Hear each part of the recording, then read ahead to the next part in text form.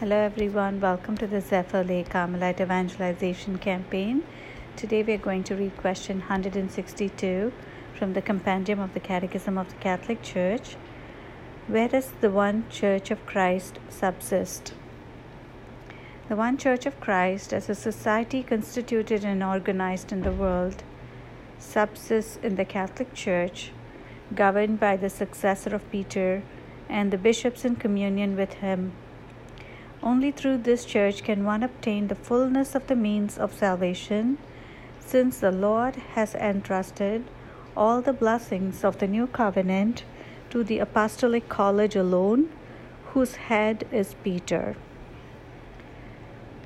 For my personal reflection today, as Catholics, we believe that every action of Jesus in establishing and founding his church on earth, in its minutest details, fulfilled in a perfect way the promises of the Old Covenant in the New Covenant. For this reason, we believe that Jesus entrusting the church to Peter and the apostles is a required organization and structure that must be preserved and honored, and it is done so to this present day for 200 years by the action of the Holy Spirit, who works in and through the members of the church. And it is not essentially because of any individual member's holiness, but it is the Holy Spirit who sanctifies the members of the church and their office. We are quite certain that it is not humanly possible to maintain over such an extended period of time this hierarchical organization if it is of human origin, because human beings are prone to sin and wrong judgment. There is no society or organization to this date that has endured this test of time. However, the Church has, and that's because it is maintained so by the Holy Spirit through Peter and his successors, the Pope, and the apostles and their successors, the bishops. I'd like to read from Exodus chapter 17, verse 11 and 12, where Moses, his prayers help in the Israelites winning victory over the Amalekites whom they were fighting.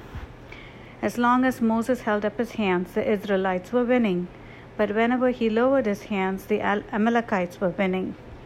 When Moses' hands grew tired, they took a stone and put it under him, and he sat on it. Aaron and held his hands up, one on one side and one on the other, so that his hands remained steady till sunset. And that's how the Israelites defeated the Amalekites, by the prayer of Moses. So God gives different gifts, charisms to different members of the church. Not everyone can be everything. And sometimes we may wonder, because we do see in the history of the church some and many popes who were not really faithful to the teachings of the Catholic Church.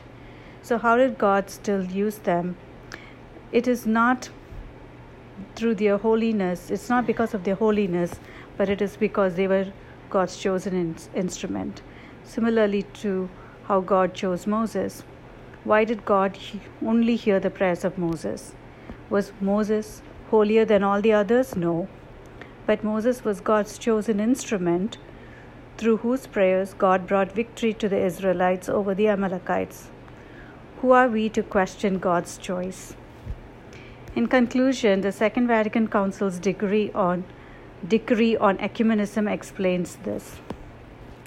For it is through Christ's Catholic Church alone, which is the universal help towards salvation, that the fullness of the means of salvation can be obtained.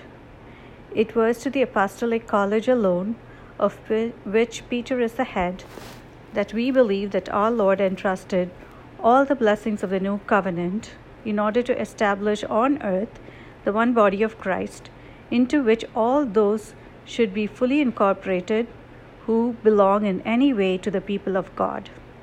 This is God's plan of salvation, and this is how God chose to unite all of mankind across time and space to one another and to himself. It is his divine plan and the mystery of salvation story for all of us, which is both personal to each person and communal at the same time. So that's my reflection for today. I hope you all have a blessed day, and thank you for listening.